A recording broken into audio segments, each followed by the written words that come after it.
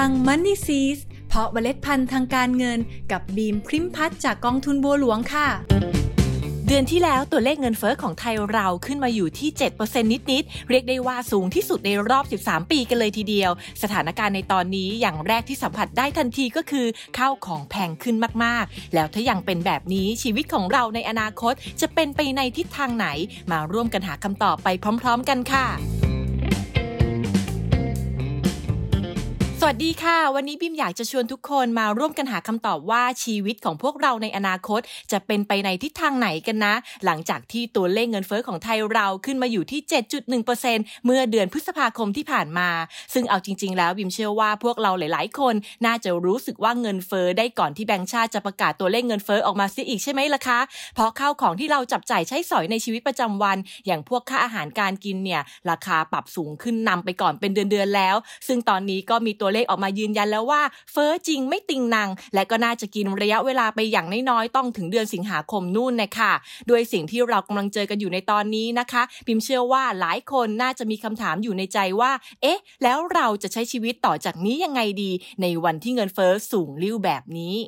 โดยอย่างแรกที่เราต้องทำความเข้าใจก่อนก็คือปัญหาเงินเฟ้อหลักๆแล้วเกิดจาก2สาเหตุสำคัญก็คือความต้องการสินค้าที่เพิ่มขึ้นและต้นทุนการผลิตที่สูงขึ้นซึ่งสาเหตุที่ทำให้เกิดเงินเฟ้อในรอบนี้นะคะก็มาจากทั้ง2สาเหตุนี่แหละค่ะทั้งความต้องการสินค้าเพิ่มขึ้นจากการเติบโตของตลาดเทคโนโลยีที่ถูกสถานการณ์โควิดเป็นตัวกระตุ้นให้โตเร็วโตแรงกว่าปกติและอีกสาเหตุหลักๆที่สำคัญมากเลยก็คือราคาน้ำมันปรับตัวสูงขึ้นทำให้ธุรกิจต่างๆมีต้นทุนในการผลิตที่สูงขึ้นบางธุรกิจแบกรับเองไว้ไม่ไหวก็ผลักภาระไปให้ผู้บริโภคช่วยแบกจึงส่งผลให้ราคาสินค้าและบริการในช่วงที่ผ่านมาปรับตัวสูงขึ้นเป็นภาระทางการเงินให้กับพวกเราอยู่พอสมควรเลยเพราะอย่างที่เรารู้กันดีค่ะว่าในช่วงโควิดคนส่วนใหญ่รายได้น้อยลงรวมถึงตัวเราเองก็เหมือนกันโบนัสปีนี้ก็ไม่รู้จะมีให้เห็นหรือเปล่านะคะในขณะที่รายจ่ายกลับสูงขึ้นแต่ได้รับประโยชน์หรือบริการเท่าเดิมอย่างที่เห็นได้ชัดเลยก็คือค่าไฟ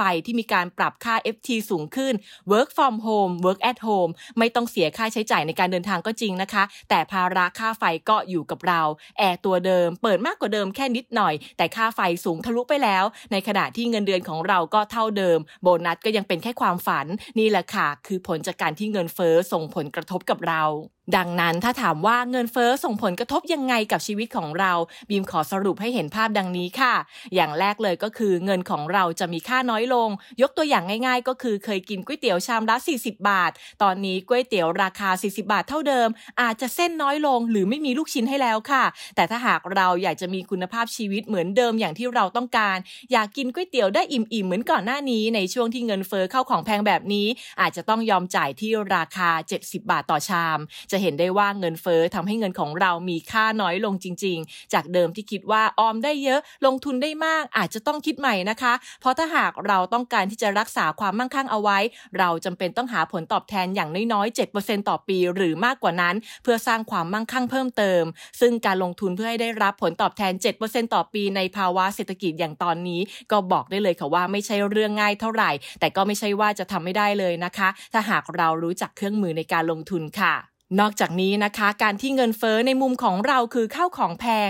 แต่ถ้ามองในมุมของธุรกิจเจ้าของธุรกิจเจ้าของกิจการก็จะมีต้นทุนการผลิตที่สูงขึ้นเหมือนกันลองคิดตามดูนะคะของแพงคนซื้อน้อยลงเจ้าของธุรกิจต้นทุนสูงขึ้นขายของแพงขึ้นเนี่ยมันก็วนเวียนเป็นวัฏจักรแบบนี้แหละค่ะและถ้าหากบริษัทไม่สามารถบริหารจัดการได้บานปลายไปจนถึงขั้นขาดทุนเมื่อขาดทุนก็อาจจะมีการปลดคนออกถ้าเป็นแบบนี้หลายๆบริษัททีนี้แหละค่ะไทยเรามีโอกาสเข้าสู่สภาวะ stagflation แน่นอนดังนั้นเราเองก็ไม่ควรที่จะประมาทนะคะในช่วงนี้ก็อาจจะต้องพิจารณาตรวจสอบสภาพคล่องตรวจสอบเงินสำรองฉุกเฉินของเราสักหน่อยว่ายังมีเพียงพอมั่นคงพอไหมถ้าเกิดภาวะวิกฤตค่ะและก็สืบเนื่องจากการที่บอกว่าบริษัทมีต้นทุนในการผลิตที่สูงขึ้นถ้ายังอยากให้สินค้าและบริการยังพอที่จะขายได้นะคะก็จำเป็นต้องขายในราคาที่ใกล้เคียงกับราคาเดิมให้มากที่สุดดังนั้นการลงทุนในบริษัทหรือธุรกิจหลายๆอย่างก็มี มีแนวโน้มที่อัตรากำไรหรือ margin ปรับลดลงค่ะอันนี้จะเห็นได้ชัดกับคนที่ลงทุนในหุ้นนะคะ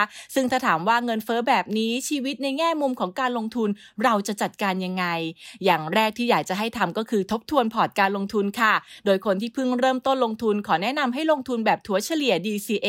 ค่อยๆลงทุนไปนะคะแต่สำหรับคนที่มีประสบการณ์ลงทุนค่อนข้างที่จะเยอะแล้วก็ขอให้พิจารณาปรับพอร์ตลงทุนโดยเลือกเก็บหุ้นของบริษัทดีๆเพื่อลงทุนระยะยาวและ take benefit จากการที่ลงทุนในอสังหาริมทรัพย์โครงสร้างพื้นฐานน้ำมันและทองคำเพราะเป็นสินทรัพย์ที่ค่อนข้างจะตอบรับเงินเฟ้อได้ในทิศทางบวกในช่วงนี้ค่ะก็เอาเป็นว่านะคะลองพิจารณาสินทรัพย์ลงทุนที่ถืออยู่จัดสัดส่วนให้เหมาะสมเลือกซื้อและเลือกขายอย่างชาญฉลาดก็จะทำให้เราได้รับประโยชน์จากเงินเฟ้อได้ค่ะเอาละค่ะจากที่พูดคุยกันมาจนถึงตอนนี้นะคะจะเห็นได้ว่าเงินเฟ้อส่งผลกระทบกับชีวิตเราจริงๆโดยเฉพาะถ้าเราใช้ชีวิตเป็นแค่ผู้บริโภคอย่างเดียวตอนนี้ก็เรียกได้ว่าเจ็บหนักอยู่เหมือนกันค่ะเพราะทุกอย่างแพงไปหมดและบางอย่างก็เลี่ยงกินเลี่ยงใช้ได้ลำบากนะคะอย่างค่าน้ำมันค่าอาหารอะไรพวกนี้ดังนั้นทำได้อย่างเดียวคือต้องวางแผนใช้จ่ายให้ดีใช้อะไรต้องคิดให้รอบคอบทำบัญชีรายรับรายจ่ายและระมัดระวังในการก่อหนี้เพิ่มด้วยแต่ถ้าหากอีกขาหนึ่งนะคะเราไม่ใช่แค่ผู้บริโภคแต่เป็นนักลงทุนด้วย